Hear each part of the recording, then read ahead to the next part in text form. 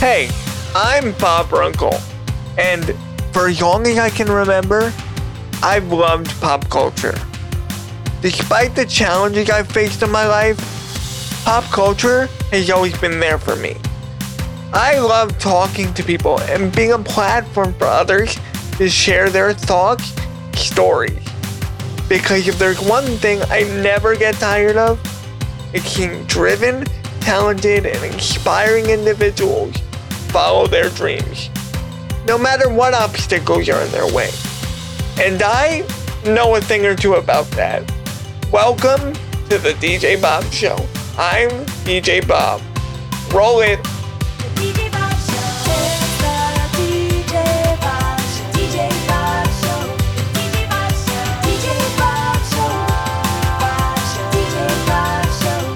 DJ Bob Show. Oh, what did you do today? I talked to Mr. Salt from Blue's Clues. Nick Balaban is here, one half of the composing team for Blue's Clues and the voice of Mr. Schultz. We talk all about Blue and being creative and diversity and inclusion and creating just a chill, authentic vibe during conversations, among other things. I love this guy, and this was a chat that I will never forget, and an evening well spent.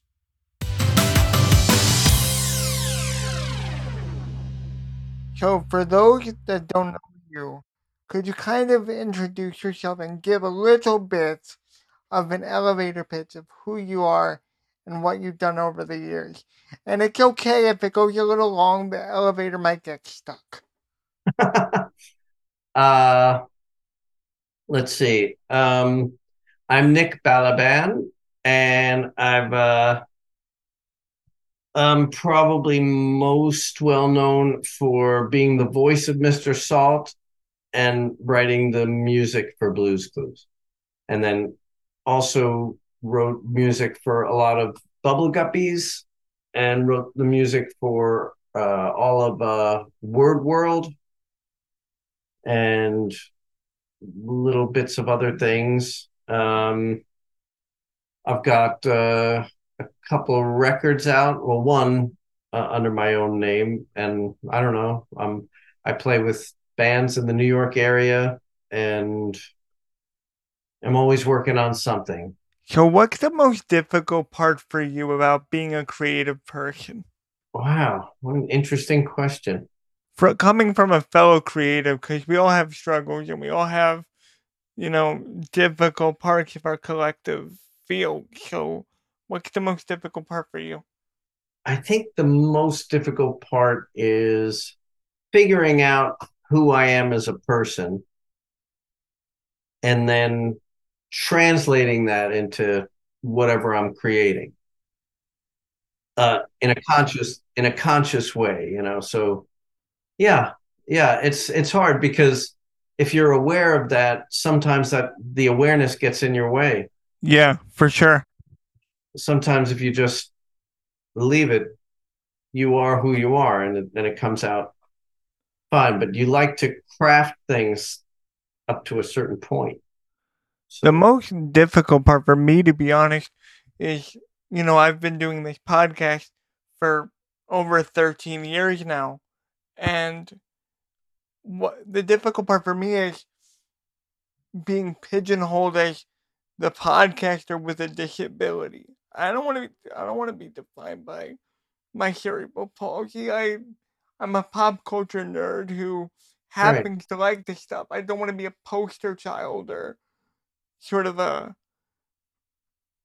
like a spokesperson for a disability. And I feel like when people lead with that, it just becomes not in the background and more the Make-A-Wish approach. Yeah. Well, yeah, it's getting back to who you are. That's not who you are. That's. But it's always going to be there regardless. Right. So, but for a while, I never used to talk about my disability on the podcast because I never wanted it to be the focal point or the poor me kind of approach. But then once I started talking about it, it created a conversation that you and I wouldn't otherwise have. Because then you could ask me questions about what's your life like? What do you go through? What is like, because that's a whole different way of life that most people aren't privy to. Yeah. And I would think that sharing these aspects of your life that are unique to your situation is actually helps you control the dialogue and the perception of who you are. Yeah. And I think the kind of reasoning behind that was my disability is always going to be there. It's always going to be a part of me. And when I started doing this podcast, I was trying to be this fast talking, top 40 radio jock. And that clearly was not me. It was all about what I wanted to do now is just create conversation and hopefully impact people along the way too. Oh man, it's great. You're actually going to have more of an impact than you would if you could sound like a really smooth, fast talking top 40 type guy. Yeah. And I'm so glad that you and I are just having a conversation. You're not being interviewed. You're not being do the voice. Like that's not me. I mean, Yeah. as much as Mr. Salt is my homeboy and like I love him to death. But like we'll get to that. But for Yeah. now, it's all about our collective creative journeys and sort of um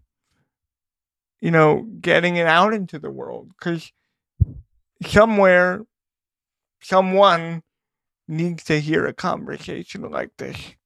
Yeah.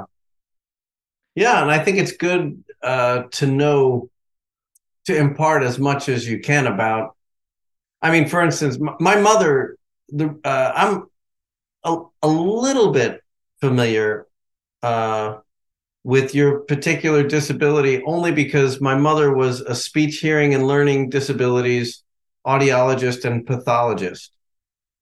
So she had a lot of clients that had different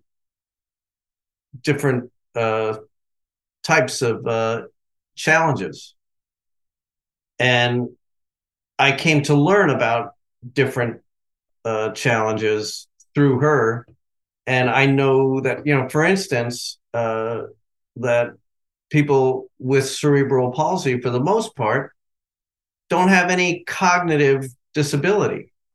Well, and if they do, there are underlying factors that make they because essentially cerebral palsy is a brain injury, and the brain injury could go either way. So it could create cognitive stuff along the way, Mm-hmm.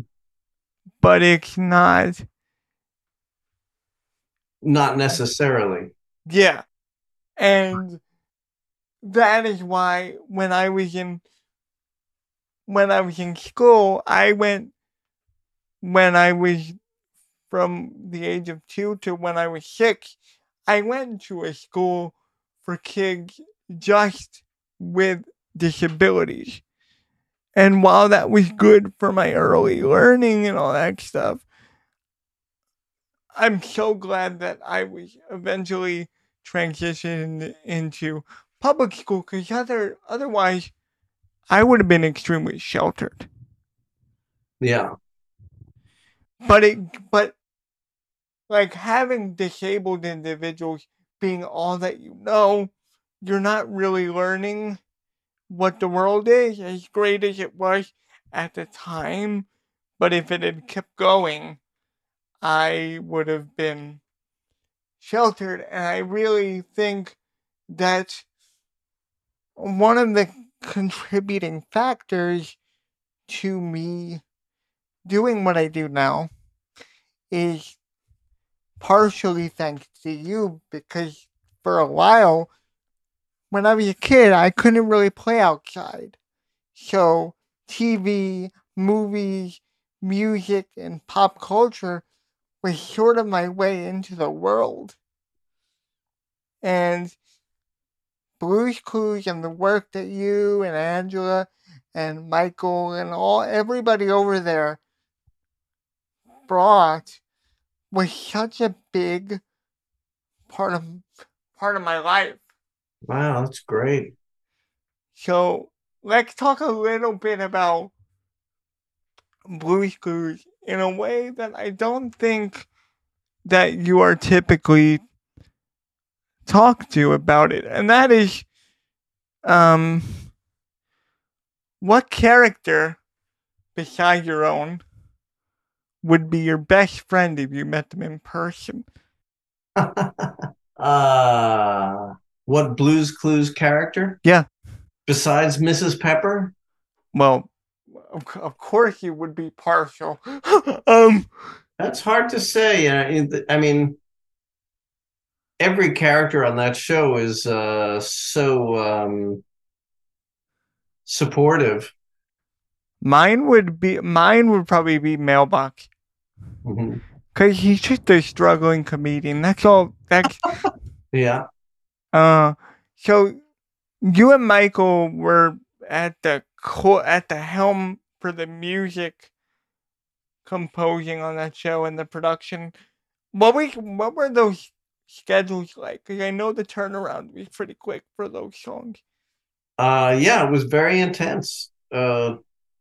We were at the studio every weekday and some weekends, uh, just from from morning till night, just in order to stay on top of the schedule. So it was a lot of hard work. And in fact, in later seasons, when we had other pilots and other things that we were kind of branching out into other work, we had hired other composers to help us. That was later. And who are some of those for people that don't know if there's any ones that you'd like to shout out? J. Walter Hawks I'm still very close with, and I still play with him in a band or two, and he's immensely talented.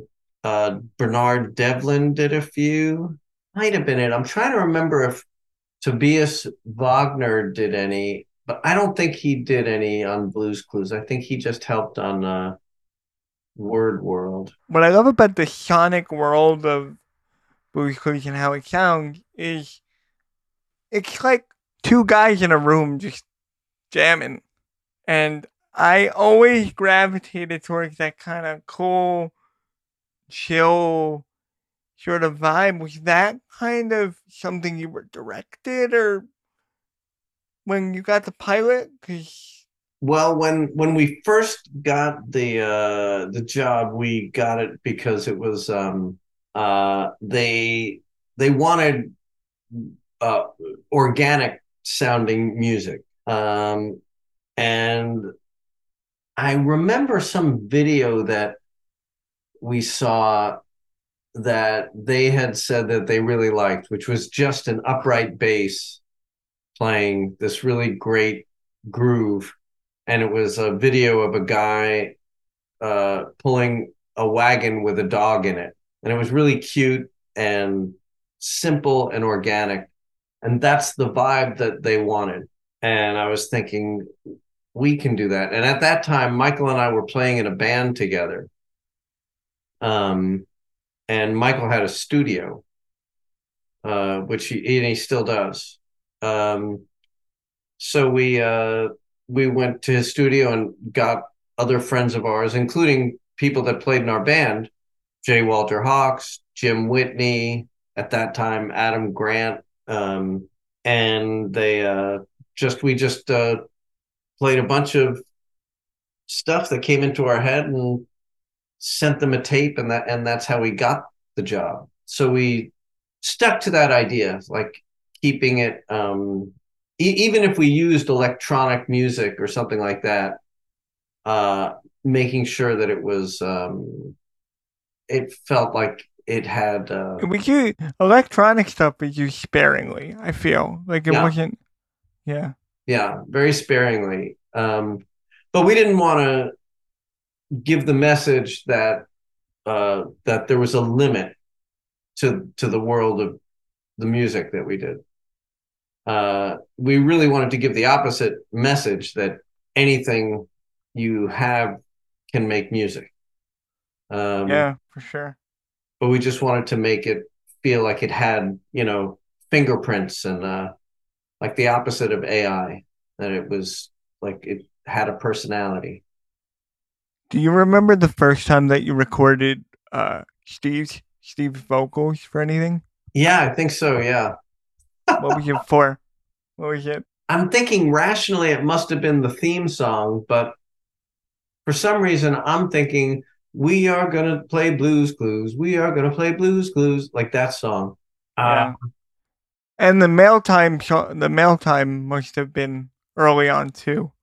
yeah, that was Michael and me. So I did the low voice, mail time, and he did the three in the middle, and then I did the one on top. Mail time. I Yeah, love it. that was No, but the way Steve describes it is you wanted him to hit a kind of a higher note, and he ended up doing this Grover from Sesame Street thing. yeah, Like, do you remember when you first heard his quote unquote version of it? Like, yeah. Yeah, it's very close to the whatever version uh you hear. I mean, I that's know, but when you first heard him do that, were you like, oh, like this is something else? Like this is because it's iconic that Pee Wee Herman esque sort of scream there. yeah, yeah. And I think you hit the nail on the head. Like uh I think Pee Wee Herman took from Grover, and Steve took from Pee Wee Herman and Grover. He loved those guys. I Um, love it. so I yeah, so I want to talk to you about a specific couple of recording sessions near the end of Steve's run, and you end up working with the acapella group, the Persuasions, and then in the Sing special, you've got Ray Charles, and you've got so many songs within that special. yeah. That must have been such a huge undertaking, but well worth it. Do you have any memories from that? Oh yeah, that was the best. So the Persuasions and Ray Charles, they were never in the same room together. Yeah, we know it. Yeah, The Persuasions we recorded in the studio in New York, and Ray Charles we went to L.A. to record. We recorded Ray Charles first. Yeah, he was. I mean, it was incredible. He was so talented and natural. Like he had, for some reason he hadn't gotten uh, the lyrics of the songs before the session. So when he showed up, they faxed him the lyrics in Braille. I'm not sure how that works, but he was able to read. We saw him reading the lyrics, just feeling the paper, and then he was like, "Okay, okay," and he had it. I mean, he was so he was and he sang it his own way, which I was he gave me goosebumps. And at one point, for the song "There It Is," yeah.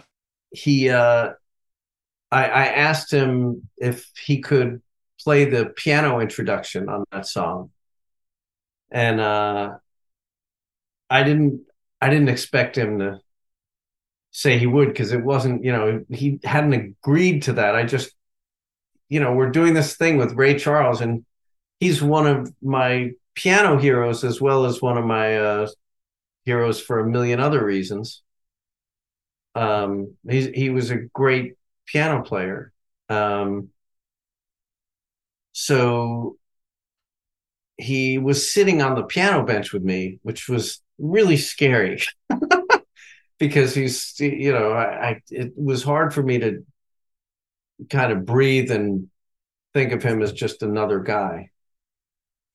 Um, so I had to show him what the piano intro was, and I played it very timidly, like, okay, it's kind of like this. And he just like scooched me over on the bench and said, "No, that's not how it goes. Go like this." And he played it so with so much conviction, so big and strong. And you're just like, okay. Well, yeah, and I never forgot that. Like now, I think like, yeah, I should never play anything like timidly or scared because nobody wants to hear that. I have to do it like he did it. Like, this is how it goes.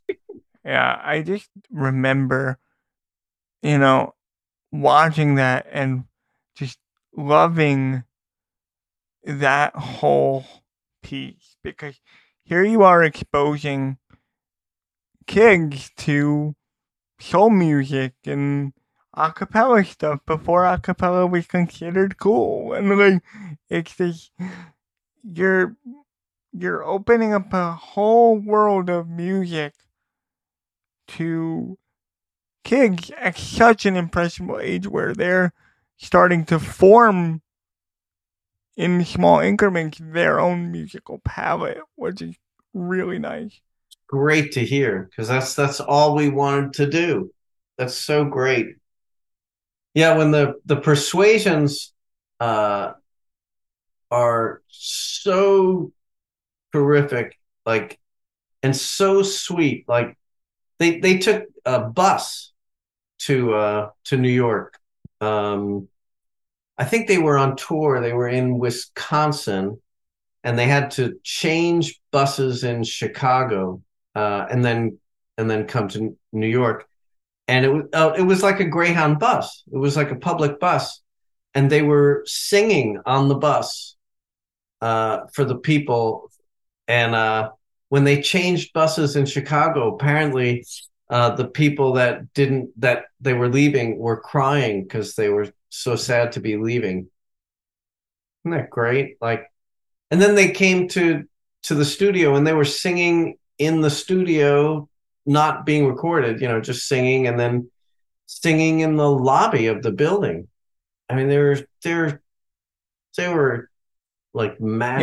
Yeah, there's a fun little behind the scenes documentary about the making of the film and the recording session. And you see one of the members going, I did this for my grandkids or something like that. And I'm like, that is just so sweet. And I'm sure you had a lot of guest stars who were just game to do it, which is fun. Yeah, I think so. And I think a lot of them did do it because they had kids or they had, nieces or nephews or, some kids in their lives that they thought, oh, they really wanted to do this for them. So I kind of want to switch over to Bubble Guppies because that is a completely different musical kind of vocabulary. That's more like top 40 radio ready pop stuff. Yeah. How do you exercise those muscles as far as like transitioning into that kind of style? Because that's a whole different.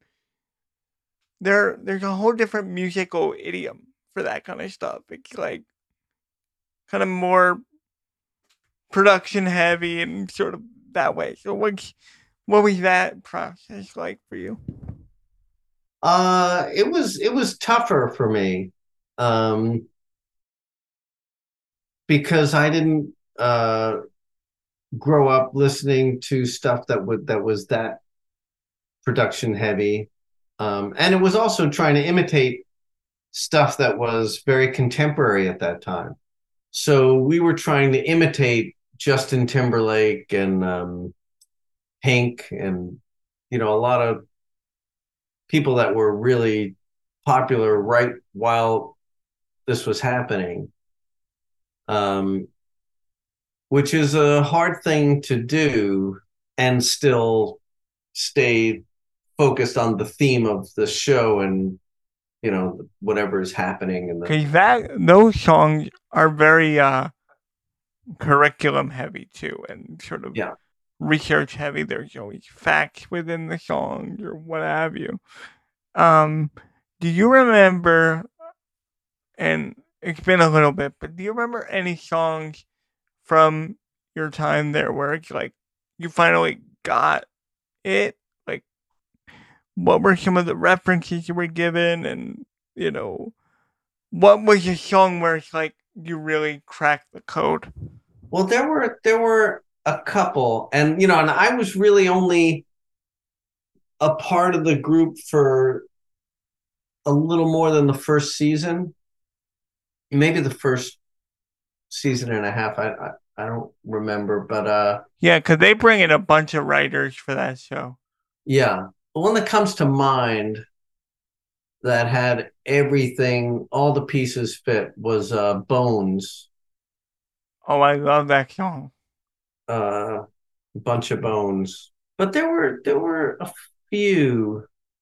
But I think that might have been the first one where everything really came together. So when you're demoing a song, what is your studio setup like? I'm a tech nerd too myself. What are you using to? What's your demo setup?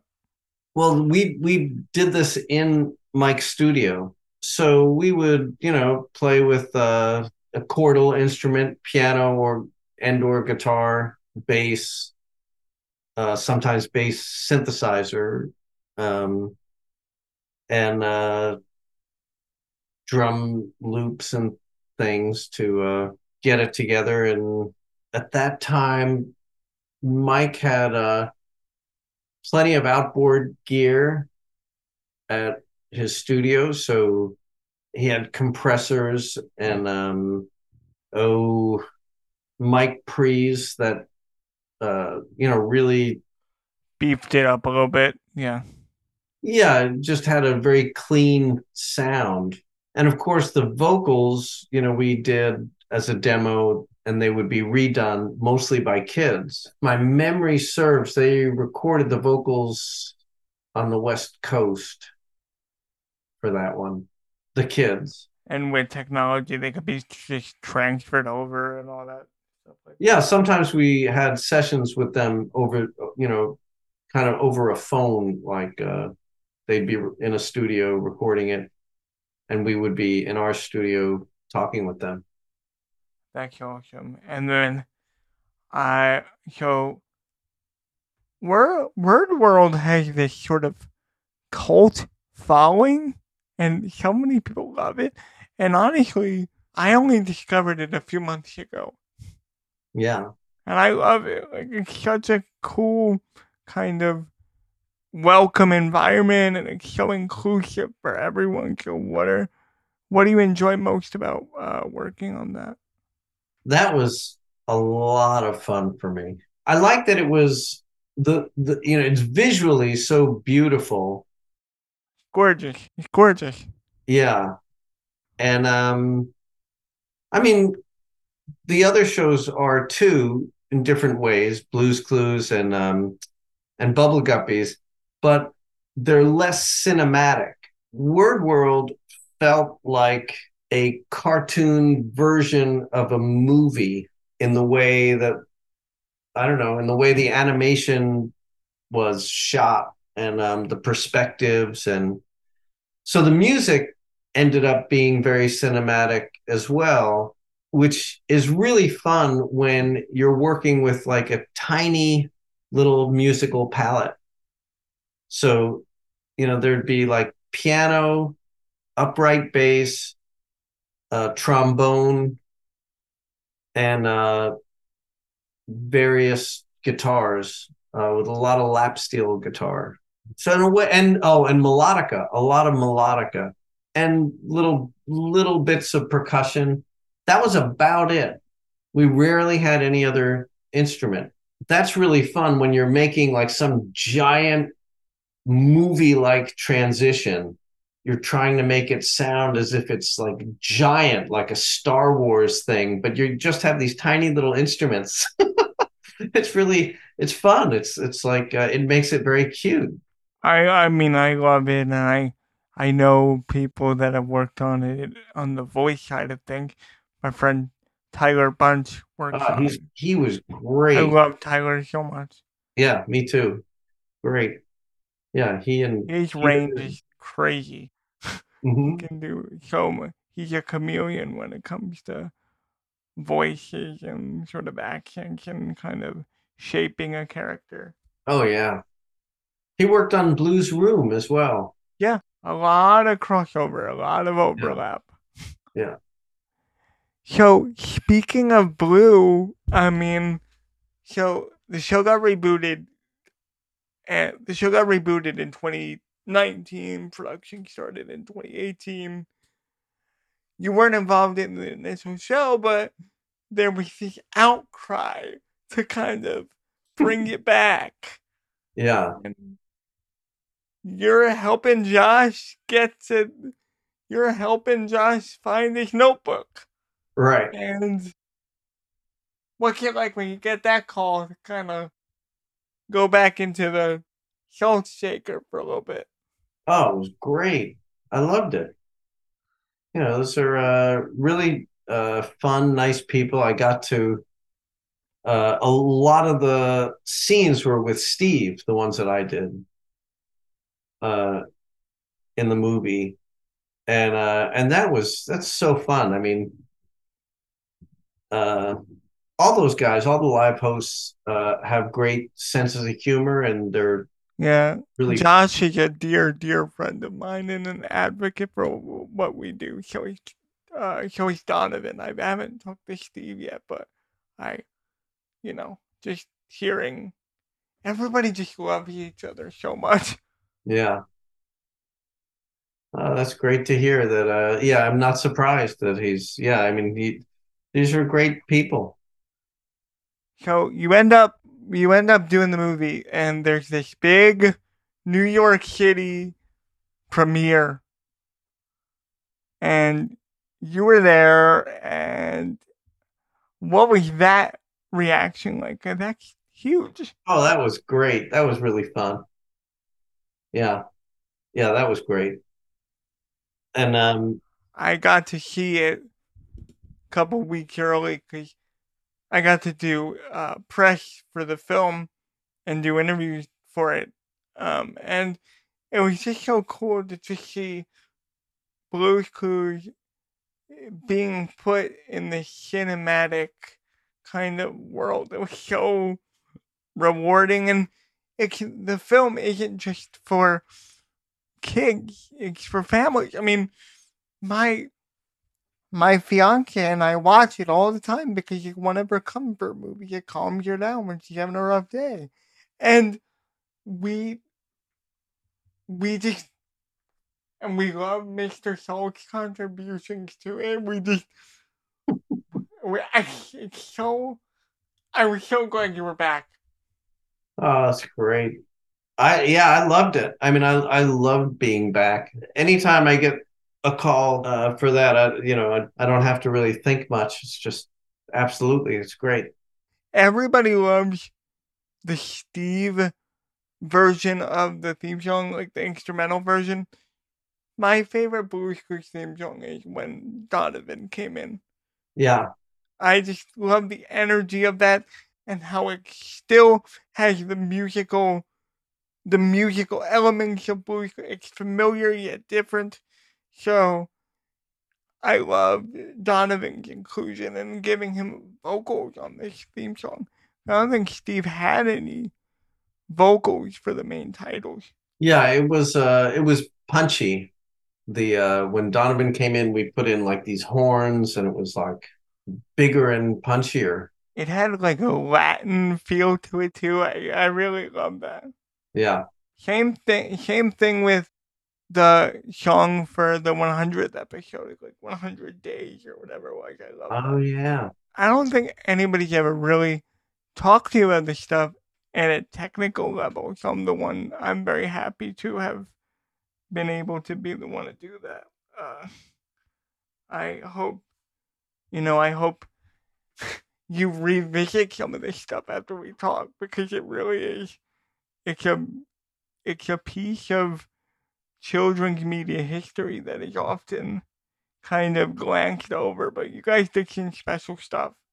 Oh, thanks so much. That's great. When you're in it, it's very exciting to simply be making a living doing music and being in, like completely in it, like under pressure to get stuff out as fast as possible, and you want to make it great. We really wanted to make it something that that we really could be proud of, that we could really enjoy as as music. So we always had the philosophy that there's very little difference between kids music and music for adults. Kids appreciate exactly what adults appreciate.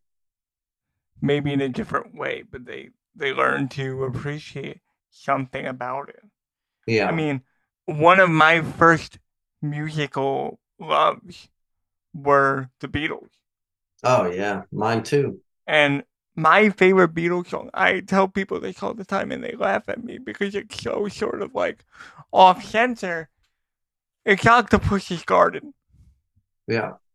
That song is just so unique and it's so inviting and so warm and so kind of in its own world. And I was listening to that stuff the same time as I was watching Blue, and it's like watching stuff like Blue really informed my musical sensibilities, my comedy sensibilities, the way I present this show is all based on stuff that I took away from your work, Angela's work, all the writers, all the uh, consulting, everyone that worked on it left a mark. Oh, it's great. I kind of like to turn the tables. Do you have any questions for me about what I do and my work? 'Cause we're just meeting for the first time, but what do you want to know? Yeah. How long have you've been doing this podcast for 13 years? Yep, So, if you don't mind my asking, how old are you? I'm 28. You're 28, so you've been doing this since you were 15. Yep. Wow.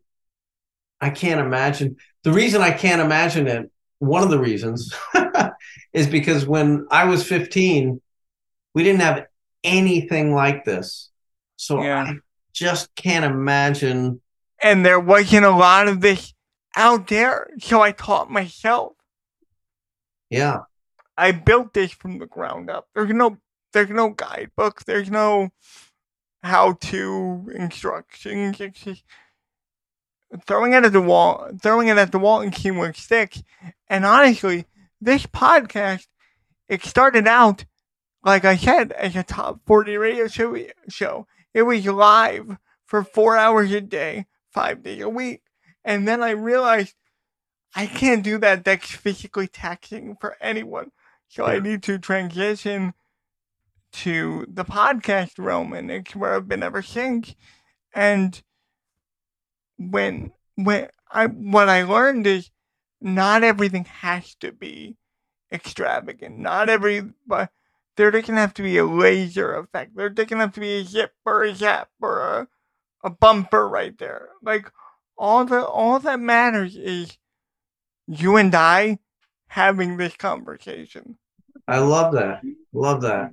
Yeah, I agree. A conversation had you ultimately realize that what's important to you and then you extrapolate what's important to maybe anybody listening is just a genuine conversation and not like all the bells and whistles of production. And now there are some production elements, but it's very minimal. Yeah. There are, because if you keep it totally raw, why not just air the phone call? So I try to smoothen it out a little bit, but other than that, it's like just keep it real. Yeah. Yeah. That's great. So as we wrap up, where can people connect with you and talk to you? Where can people find you? Well, the best place is probably my website, which is nickbalaban.com. And you can hear a bunch of my music on there, playing with other people, and I don't know, there are links to my records and other kinds You of. got some fun Blues Clues demos on there, which is kind of fun. Yeah, one tab is a bunch of stuff that I've done for kids. And Go Noodle, I did all the music for Awesome Sauce. I love that. A couple of my friends write for that stuff. Greg Lee and McPaul Smith and those guys. I love them. Yeah, Kitty High Five and all that stuff. So my final question for you is, when I have these conversations, and it's kind of funny that I'm saying this, but I don't intend to make an impact on the person that I'm talking to on the other end. But what have you taken away from our time together today? What have you kind of taken? What has stuck with you from this? Well, it made me feel great. I mean, I feel like we have a very similar aesthetic. I think I made a new friend today for sure. Yeah. We both really appreciate real human stuff. I was just talking with some people today about the nature of creativity and how AI is about to be able to imitate, anything. And so we were thinking about what makes us human then? Like what's the difference? That was the conversation.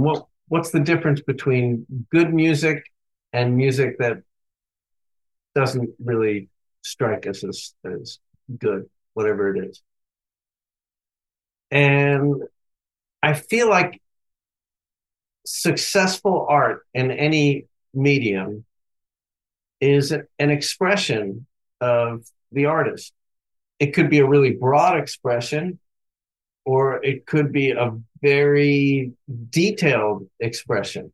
If it's a broad expression of who we are, it's going to be a lot easier for AI to imitate it. But if you try to get to know yourself as well as you can and don't stop, keep trying to express yourself through whatever art you choose. And by the way, you don't have to be an artist to do this. I mean, this is a human instinct. I mean, this is just being human, self-expression. As you get closer and closer to being able to express who you are through what you do, I think that makes your art more and more effective. It's like, whoa, nobody else sounds like that, because that's who this person is. And there's an authenticity. Yeah, and a fingerprint. Yeah. And I really hope that what we've talked about today, my work, have stuck with you in some type of way. Oh, yeah. Thank you so much for your time today, man. Oh, thank you. This was a pleasure. This was great. I'm so happy to feel like you get. It's great to meet people that feel the same way that I do about these things. Thanks for hanging out with us at the DJ Bob Show. If you liked this episode, drop us a line at djbobrunkle@gmail.com. That's djbobrunkel@gmail.com. Let us know what you liked most about this episode and what other guests we should have on the DJ Bob Show. Thanks so much again for hanging out with us. This is Nate Beagle, your humble announcer.